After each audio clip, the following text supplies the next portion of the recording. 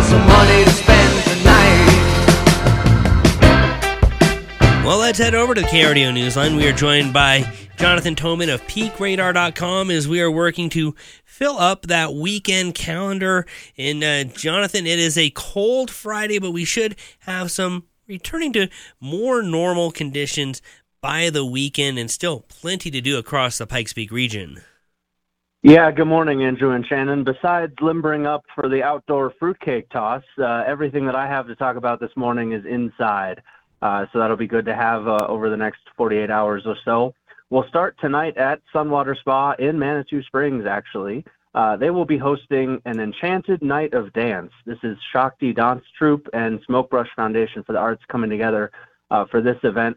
There will be multicultural dance performances of all kinds: East Indian classical dance, Spanish flamenco, belly dance, Tava mountain dancers. So great opportunity to get to Sunwater and experience this cool evening of dance. Starts at 6:30 tonight in Manitou Springs. Also this evening, this is at 5 p.m., part of the Colorado Springs Fine Arts Center at Colorado College's Agents of Care gallery and the work that they're doing in that. There will be a celebration of DNA textiles with Melissa Cody. These are a selection of textiles and a talk from the visiting artist Cody, who is a fourth-generation Navajo weaver, reflecting on the textiles as well as her current works. It's free and open to the public, but RSVPs are requested if you're going to go this evening to the Fine Arts Center.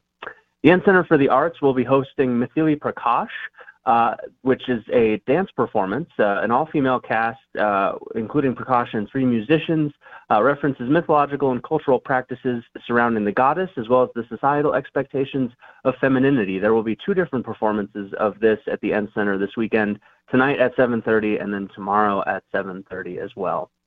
2 more. The Model Train Show is back in town. This is at the Colorado Springs Event Center this weekend from 9 to 5 tomorrow and 10 to 3 on Sunday, featuring Colorado rail fanning destinations. There will be a seek and find scavenger hunt for kids. You can get a railroading merit badge if you happen to be a scout. There will be how-to clinics for beginner and advanced modelers and historical presentations as well. It's a neat opportunity over the weekend. And then looking ahead, all of a sudden we're almost into February. Wednesday is the last day of January, and Front Range Barbecue will have some live music. Hoodoo Honey will be at Front Range Barbecue in Old Colorado City, bringing some groovy blues to help you warm up and get you dancing on your toes.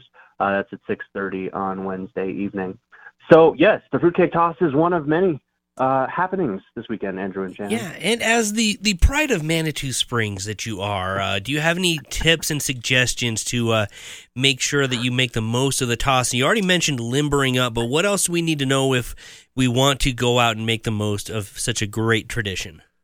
Yeah, if you're of a certain age, definitely stretch out if you're going to participate, but I would just say lean into it, right? It's a weird, funky Manitou event, and that's what makes it great. So lean into it and have as much fun as you can. Perfect. Jonathan Toman with PeakRadar.com. And again, these are just the tips of the iceberg. There's so much more going on, whether it's looking for events, looking for ways to connect with the arts community, and plenty of other resources. What's the best website to get plugged into everything going on across the Pikes Peak region? That's PeakRadar.com, Andrew. Perfect. Jonathan Toman, PeakRadar.com. Appreciate your time, and we'll check back in with you same time next week. Have a good weekend. Thank you.